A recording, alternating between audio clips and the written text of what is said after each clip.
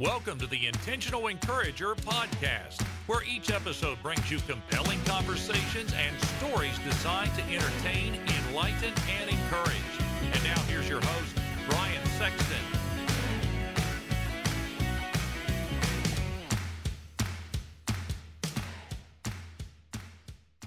Hey everybody, Brian Sexton. I am intentionally encouraged when I see people doing business the right way. And for the last 15 years, Damon Burton and his team at SEO National have done just that. Now you might say, Brian, what can they do for me in my business? I'm going to tell you what they can do for you. They can help you understand search engine optimization. There are a lot of players out there in the marketplace, but you want a team of people that are going to be dedicated to working with you and helping you to understand search engine optimization and how you can show up higher on search engines so that you can bring more revenue into your business. Damon and his team are full of integrity, honesty, decency, and trust. And if that's important to you and that encourages you, I would encourage you to give them a call today at 855-736-6285 or go to SEOnational.com and get a free quote and tell them you heard about it on the Intentional Encourager podcast. Get ready for a dynamite conversation coming up right now on the Intentional Encourager podcast. And welcome into the Intentional Encourager podcast. I'm your host, Brian Sexton. Thank you for joining us again today. Part 2 of my conversation with Jack Vale. You can go to YouTube and find him at Jack Vale Films. You are going to want to subscribe if you're looking for a laugh, if you're looking for something that will brighten your day. Go find Jack Vale Films. You can also find him on social media at a lot of different places at Jack Vale Films. Jack Vale spelled V-A-L-E, but you can find him right here, right now on the Intentional Encourager podcast. Jack, thank you again, man. I appreciate so much you joining me today. Sure. Yeah. Thank you again. In part 1, as we ended part 1 of our conversation, we were talking about the impact of Carmen. And for those of you that don't know Carmen was a legendary singer in the contemporary Christian field. Probably one of the greatest selling artists of all time in that genre, even maybe outselling Mercy Me or some of the Christian bands that you would know today, Casting Crowns and folks like that. Before there was a lot of these Christian bands like that, there was Carmen. He was the standard bearer for many, many years in the contemporary Christian industry. You mentioned your connection to Carmen. Let's pick up from here. You got to spend a ton of time with him on the phone in the last 8 months of his life. Without going too deep, and again, I want to be respectful of those personal conversations because there were things that you probably shared with him that will stay between you and him. But what was the overall tenor? This guy was fighting cancer and had been battling and battling and battling. How was his overall demeanor in the last 8 months of his life? Well, he was, first of all, he was always a very positive guy.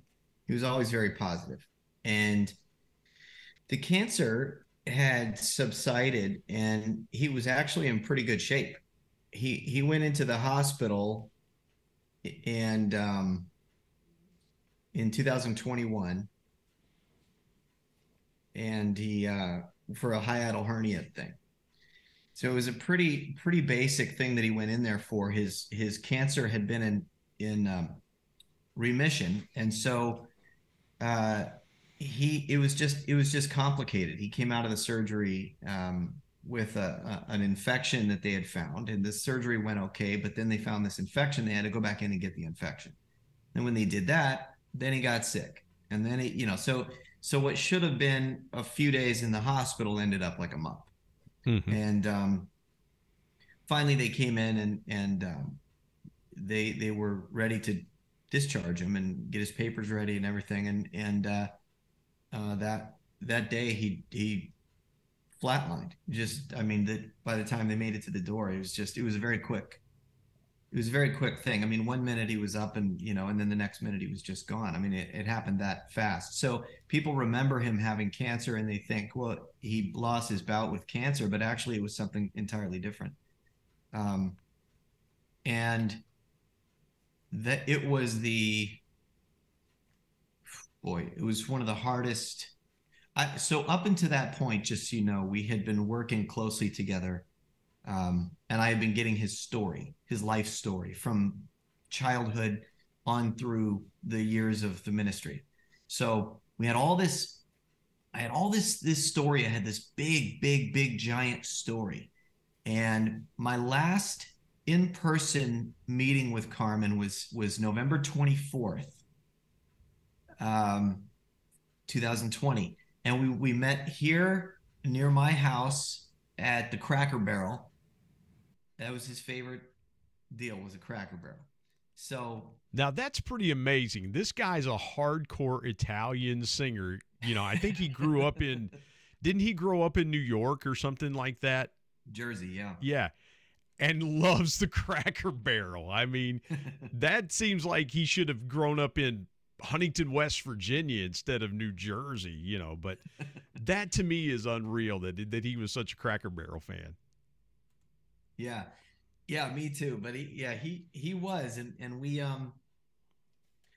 we sat down and he brought with him poster boards and different colored markers and stuff, and we laid it all out and we started planning, and he started showing me the timeline of his life and his family tree and all this kind of stuff. And we started building the characters of what would be a movie, a feature film about his life.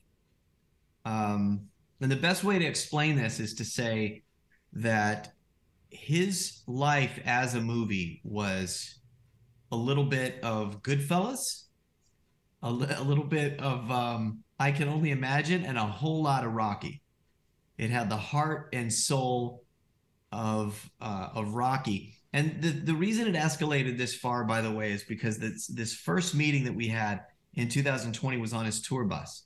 And we sat there and we were pretty deep in a conversation. I felt we were having a good conversation. And he was listening to some chatter on the bus. And people were talking about shirts or merch or something like that. And it caught his attention, and he abruptly stopped his conversation with me, and a spark happened. And he went, "Anybody know how many people got saved tonight?" And he wasn't being facetious. He was, people were talking about numbers. And the only number that's important to him was how many people got saved tonight. And he was actually at a smaller church, 250 people maybe or something like that. And I think, what was it that night? 8 or 9 people came up and got saved. And that was everything to him in that moment. He just wanted to know how many people got, as long as he knew that he was impacting people for the kingdom and people were still getting saved, well, then he felt that he still had more to do. And Jack, let's put that into perspective for some folks that might not understand it.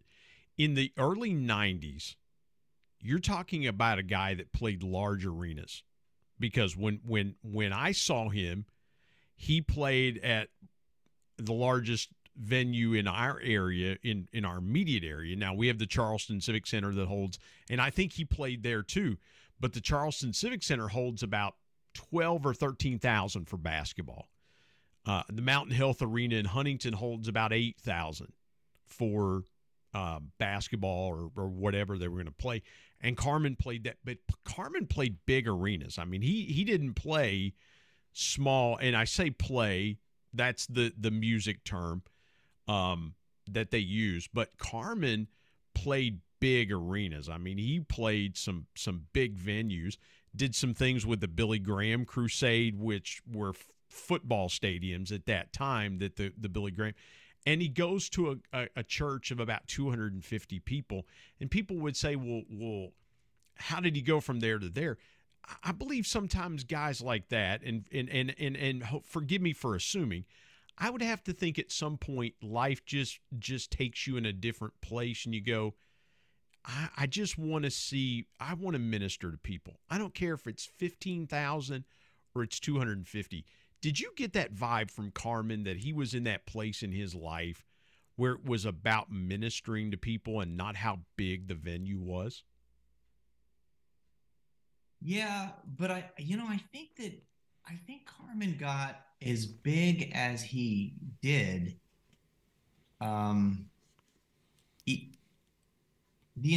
As he grew and really got to his climax, which I would say was probably 1994. Yeah.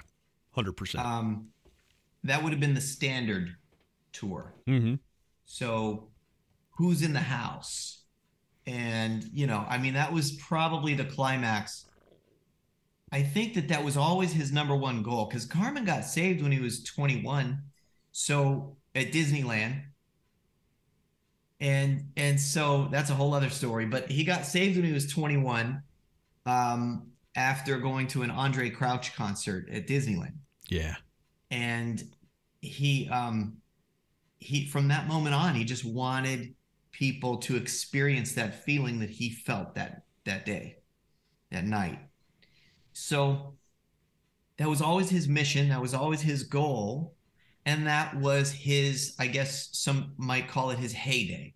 That was his absolute, the late 80s, early 90s, forget about it. That was it. And then all the way up to like 2000 was pretty, because then you had Mission 316 and Riot and all these things that were also just, really massive hits.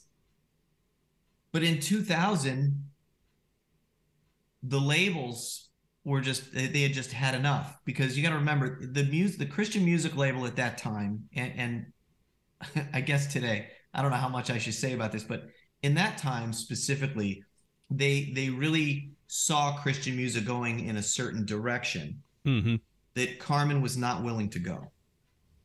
And Carmen was somebody who they could not control, because he was determined to do things the way that he knew God was telling him to do it. And if that meant not having a label and going off on his own, that's what he would do, because he would not let anybody control him, because his mission was salvation, period. So when it came time to, hey, the altar calls, nobody else is doing one at every single concert, and they're really long, Carmen, or he would get pushback from about ticket sales. He just insisted that, I'm sorry, but I'm not gonna sell tickets.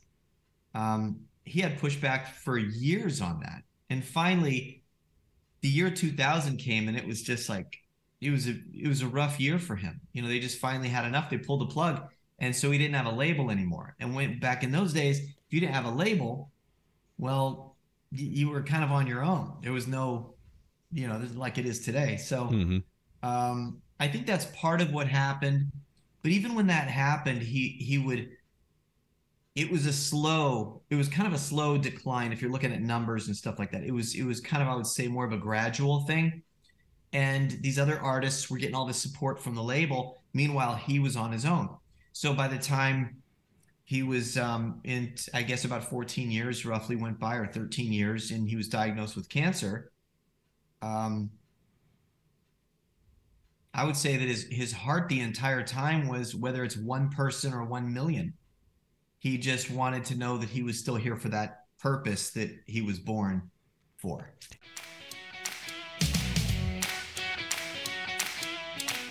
Hey everybody, Brian Sexton. Prices are going up by the day. We've got to find ways to increase our household revenue. Now, a couple ways you could do that is, one, you could go and ask your boss for a raise. But if that doesn't work, I've got another way for you. It's my friend Joe Hart's program called Products for Profit. Joe's been a guest here on the Intentional Encourager podcast and told his story about how learning retail arbitrage changed his life, and he's been helping thousands of people change theirs. Now, retail arbitrage is simply this. It's taking a product and buying it and then reselling it online for a higher price, and you keep the profits. And guess what? Amazon and Walmart use third-party resellers every day to fulfill their customer orders. I want you to go to productsforprofit.com or productsforprofit.carrd.co. Get connected to Joe's team. Tell them you heard about it on the Intentional Encourager podcast, and start making money today with Products for Profit. And now let's get back to more great conversation on the Intentional Encourager podcast.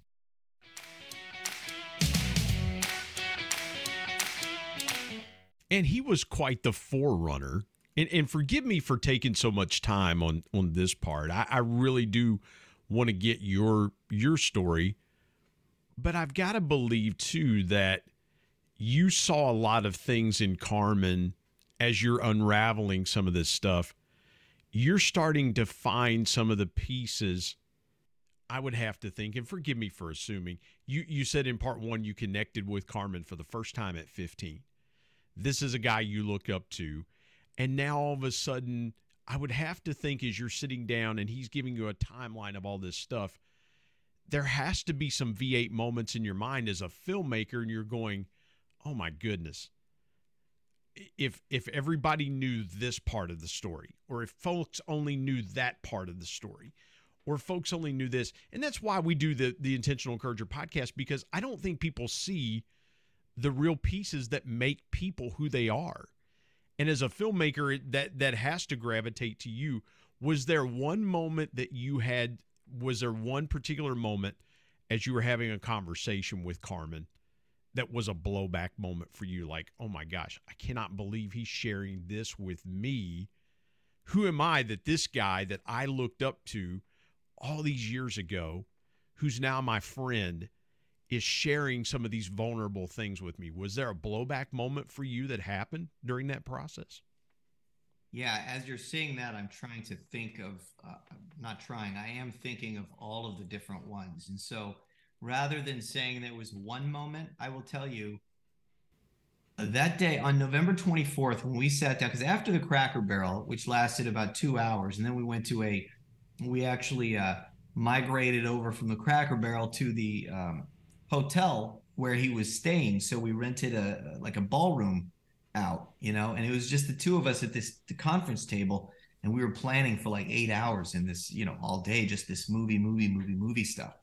And that's where he really gave me a ton of information, and I learned a lot about his mom and his dad and his brother and his, and experiences that had happened to him throughout the ministry. And there were a few things that he said to me, actually. There was a way that he dealt, how do I say this? There were a couple of ways, actually, that he dealt with certain things within the confines of his ministry that blew me away. That I just went, I was really taken back, because I remember ministry in the 80s and 90s and pastors, and I grew up just like you, Yeah. So I remember him telling me these stories, and at one point I said, is this, how much of this stuff can we actually put in the movie? Because I thought, for sure, you don't want the, and he goes, oh no, we can use it all. Let's use it all. He was very adamant that he wanted, if it pushed the story along and this would help people to understand what it was that went on in his life, then let's use it. And really nothing was off limits. So by the time we got to the point where we had the timeline and we had the stories put together and everything, and you got to know the family, I will say this: Carmen's story is, I'm trying to even think of a movie like it. It would be, like I said, a combination of so many different things, because it's hilarious, first of all. So funny. You could imagine this crazy Italian family in Jersey, this big family with big personalities, and then, but the drama of it all, and and then the heart-wrenching kind of, because the goal was get people saved the whole time. And what people didn't realize is the stuff that Carmen had to endure and put up with along the way. Because nobody sees nobody sees and you mentioned the tour bus, and nobody sees the 21 hours of the day. Everybody sees the 2 or 3 hours of the experience of the concert, right? You're going there. Oh my God, we're going to go see Carmen. This is so exciting. And everybody's excited naturally. Mm-hmm. But we don't see the other 20 hours of the business side of it. I've got to do this. I've got to do that. I've got to take care of this. By the way, there's 30, 40 people on this tour that I'm responsible for covering their salaries. I'm responsible for helping cover, they've got families at home too. So you're having to worry about that. You're having, and then you mentioned the pressures from the other side of, the goal is very simple. We want to see people saved. We want to see lives change. We want to see God minister to people. And then the other side, the pressures of, but how much merch did we sell tonight? Well, how, what did the numbers look like, and things like that. That had to be almost exhausting for a guy like that who just wanted to be singularly focused and go, there's 5,000 people here tonight and everybody needs something. They've come looking for something, and everybody's needs are different. And you're hoping that you can just reach everybody, minister, whether they're saved or not, minister to those people. Did you ever, you're right, it's hard to kind of break that story.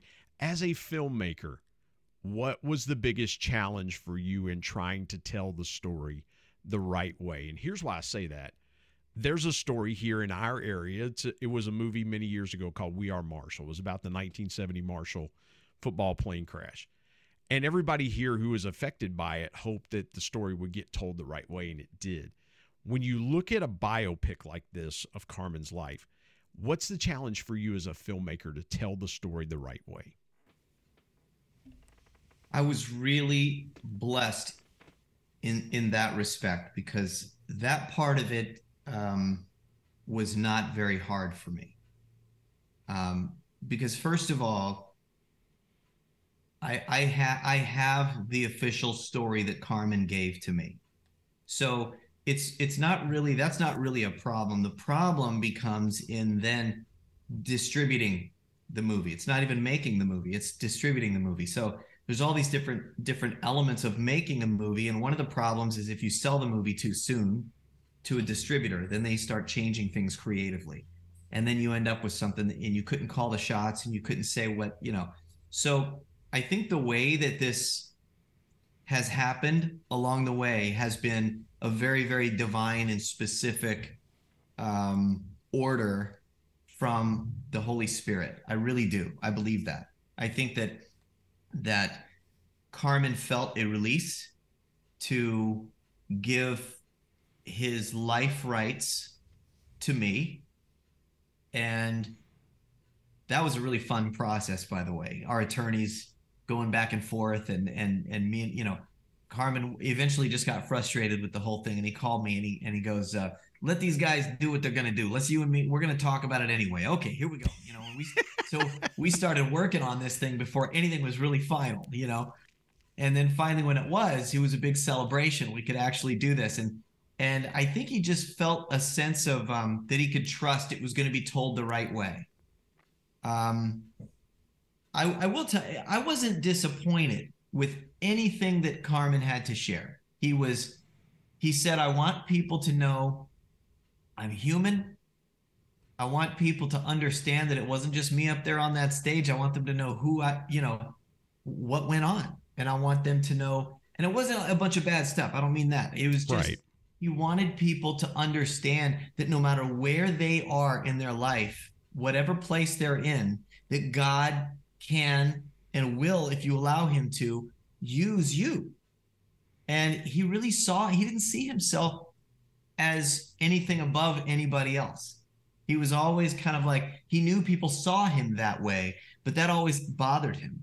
He would tell me sometimes things would be going on within the ministry, problems and drama and, whatever. And they would always go to him and ask him for advice. And half the time he didn't really know what to say, because he was just a guy, he's like, I don't know. And a few times he would respond to people in a certain way. And I'd go, why'd you tell him that? He'd go, I don't know what to say. Yeah. He was really just, and then there were other times he felt a prompting of the Holy Spirit behind the scenes to just confront something head on and deal with it, or go and put his hand on somebody's shoulder, just pray with them right there on the spot, or because he was just an interesting guy, man. He was like, if you could imagine the Godfather, half the Godfather and half Billy Graham. Yeah. That's kind of what it felt like going into a room to talk to Carmen, Half Godfather, half Billy Graham. That is so good. Jack, I want to pivot for just a minute. And I got to ask you this to transition. Would it be possible for 10-year-old Jack Vale to see where his life had gone or was going? You mentioned meeting Carmen at 15, being impacted, and you mentioned not having a relationship with your biological father, and your stepfather was that role that you stepped in.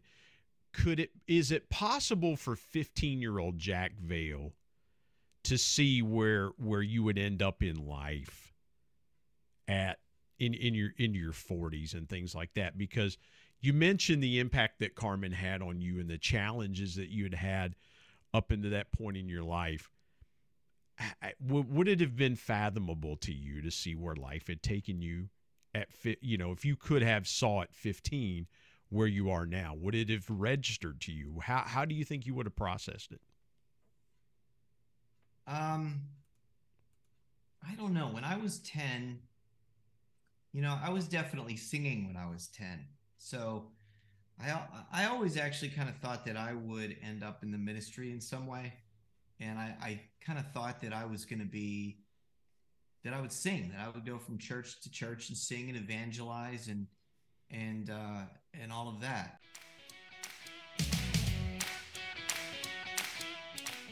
Hey everybody, Brian Sexton. Dreams are powerful pieces of intentional encouragement. We all have them. If you're a business owner, you've probably always dreamed of taking your sales to levels you've never seen before. I've got a guy that can help you with that. His name is Brad Norwood. My good buddy Brad has been on the Intentional Encourager podcast as a guest before, and he is a dream specialist. His company, Dream It Pro, offers incentive packages to travel to places such as the Masters, Kentucky Derby, the Super Bowl, even exotic places that you've always wanted to take your team, but you just didn't know how to do it. Brad's your guy. And oh, by the way, Brad's a certified bucket list coach, so he can help your team members achieve their personal dreams as well. I want you to go to www.dreamitpro.com and find out more, or call him directly at 479-466-6907. And by the way, tell him you heard it on the Intentional Encourager podcast. Let's get back to more great conversation here on the Intentional Encourager podcast.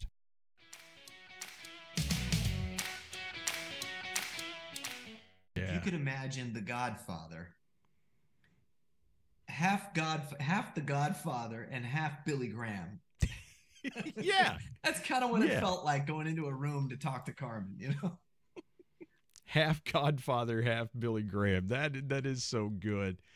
Jack, I want to pivot for just a minute. I got to ask you this to transition. Would it be possible for 10-year-old Jack Vale to see where his life had gone or was going?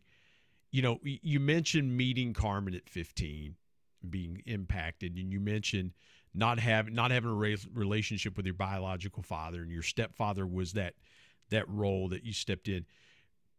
Is it possible for 15-year-old Jack Vale to see where you would end up in life at in your 40s and things like that? Because you mentioned the impact that Carmen had on you and the challenges that you had up into that point in your life. Would it have been fathomable to you to see where life had taken you if you could have saw at 15 where you are now? Would it have registered to you? How do you think you would have processed it? I don't know. When I was 10, I was definitely singing when I was 10. So I always actually kind of thought that I would end up in the ministry in some way. And I kind of thought that I was going to be, that I would sing, that I would go from church to church and sing and evangelize and all of that. So I don't know if it would have been possible at that time, but I always aimed for it. And I definitely was, I was raised, my mom raised me pretty much by herself. And so she was the kind of mother who would believe in me no matter what. So she loved the idea that I was always singing and preaching and stuff like that. So it was actually a lady from my church.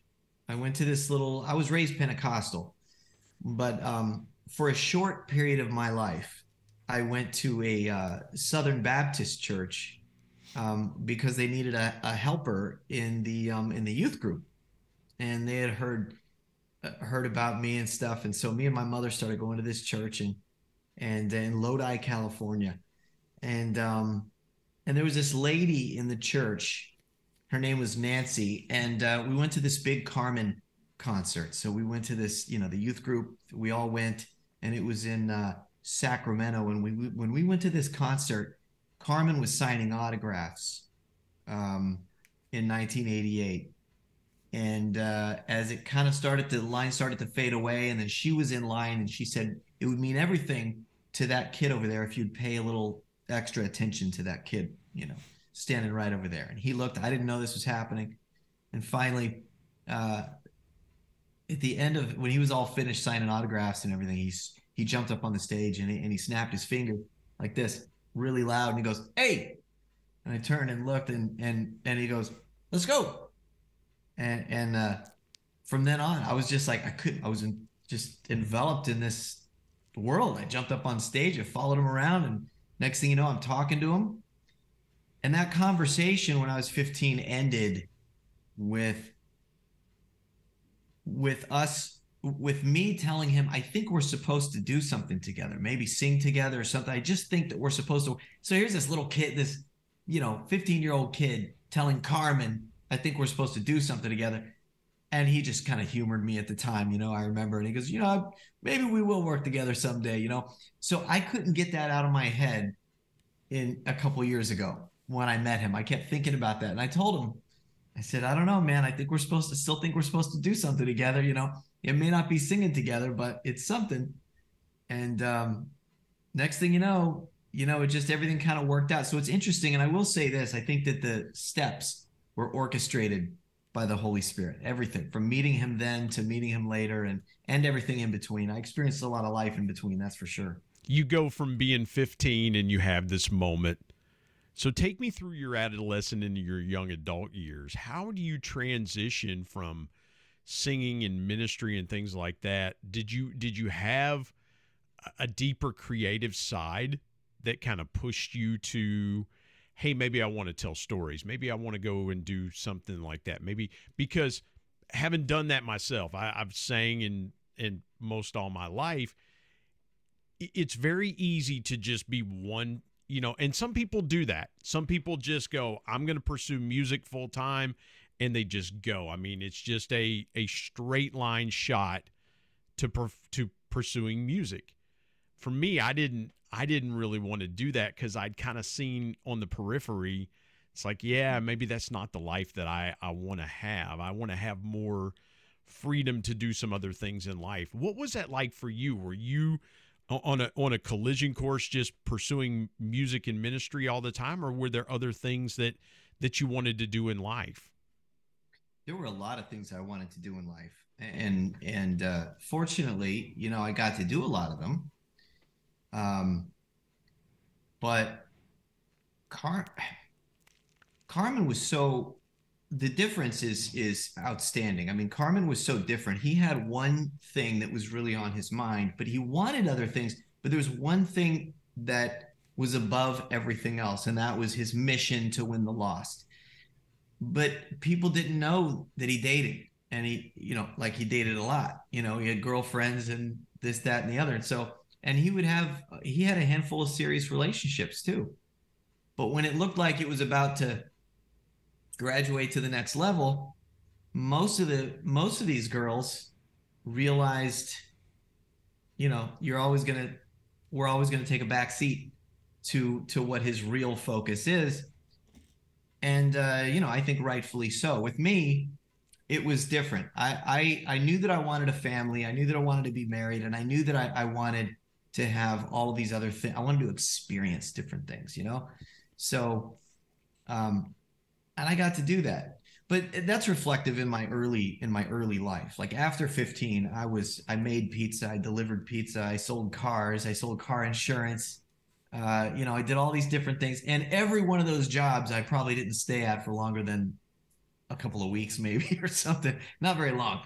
And it's because my brain was just, I wanted to be on to the next thing, So when I started doing this YouTube stuff, and I saw how happy it made people, and that it was a gateway it was like a segue into people's lives where you could actually oh, I am in the ministry.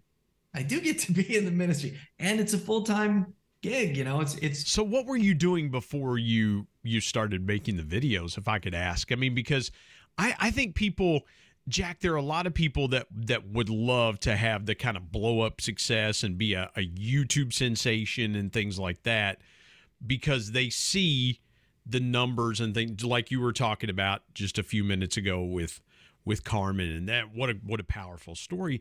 But they don't realize the journey that people take to have to get there, and the work and the sacrifice and the effort. For you, what were you doing before you decided to make videos? I always had kind of an entrepreneurial spirit. So I always knew that I wanted to be my own boss and be able to take control over the hours that I worked and things like that. So I made sure at the time that we started YouTube, the Pooter, by the way, was kind of like my latest scheme of thing. Like, my latest that my wife was like, I was always coming up with something. I always had an idea for something new. But at that particular moment, we were buying and selling stuff on eBay, and we made sure that, because we could always make more money doing our own thing and earning a living than taking a job working a set amount of hours. And I remember starting that, I think in, gosh, I don't know, 2000 maybe or something like that. And when we started that, it was, I realized that you could, if you did it right, you could buy something and then sell something and make more money than a lot of people would make in a couple of days of work. So I thought, well, if I could do more of that, then that's 4 days, 8 days, 10, I could. So that's what kind of started that. And, but it was kind of like love at first sight, honestly, when I did the Pooter thing, because I saw everything that I did as a way to meet new people and be able to have conversations with those people. So, yeah, my head has been kind of all over the place, and I've always been interested to do something similar to, what I do now. I didn't know exactly where that would end up, but I will tell you, YouTube and the platform that it is has given me the ability to showcase not just pranks and not just comedy, but give people kind of a look into a more what my major goals are. Like growing up, I'm kind of a crier at the movies. So if something touches me or whatever, I remember being in church and I would watch people come up to the altar and get saved, and my eyes would pop open. They were never closed like they were supposed to be. They would open because I wanted to see these people and see them walking up and going up and get, and it always inspired me to see that. So getting to do what I do now is pretty incredible. And having that platform, because you get 1 million here and a couple million over there. And then pretty soon you realize people they want to talk to you, and then they want to, you get to make movies like, Carmen and, all these other things that I get to do. It's pretty fun. That is so cool. I got to ask you my last question for you. You've been so great with your time. Share with me and this audience your biggest piece of intentional encouragement for somebody out there that says, well, I would like to do that, or maybe I would like to do something. For you, what's been that one piece of intentional encouragement that you've always held on to that's fueled what you do? I think that's easy. Maybe this isn't true for everybody, but if you have any ego at all, just get rid of it. Just push it right out of the way. Get rid of the ego, and don't have this mentality that you've got to fix everything, or it's up to you to, get rid of yourself, and really, maybe this is advice just for Christians, but I'm gonna say it this way anyway. Get yourself out of the way and really believe that God has your back, that he's got this. A friend of mine, a real good friend of mine actually, is a preacher on the SBN network, I think. And Gabriel Swaggart, and he's got this thing. He says, God has got it. And in one of his, did you ever see that sermon where he's like, God has got it? Yeah. Pretty soon shirts came out, I think, that said, God has got it. And He really does. And the minute you kind of get yourself out of the way and you realize that God has your back, you're going to find that when those things are controlled by him and not us, then you're setting yourself up for success because it's his will instead of our own will. So it has to be that way. Man, 100%. Christmas is coming up. So Jack, tell folks how they could get the Pooter.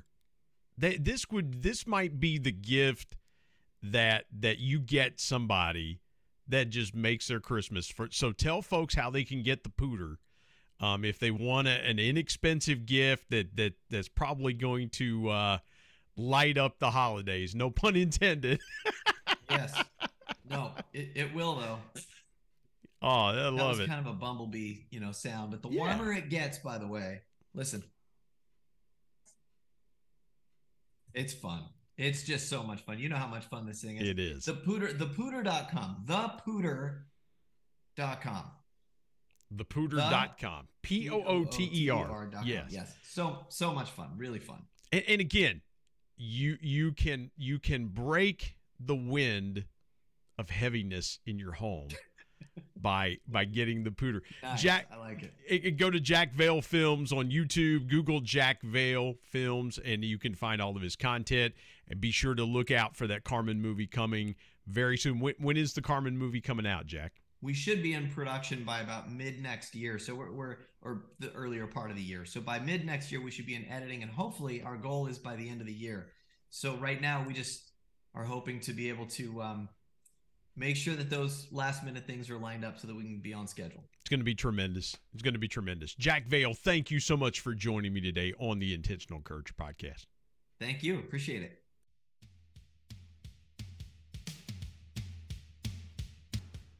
My thanks as always to producer Bryce Sexton and technical advisor Matt Means. And of course, the ultimate thanks goes to the Lord Jesus Christ, who provides intentional encouragement every day through his word. If you're not subscribed to the Intentional Encourager podcast, hit the subscribe button wherever you get podcasts so you don't miss an exciting episode where you can get encouraged and stay encouraged. And remember, anyone, anywhere, at any time, any place can be an intentional encourager.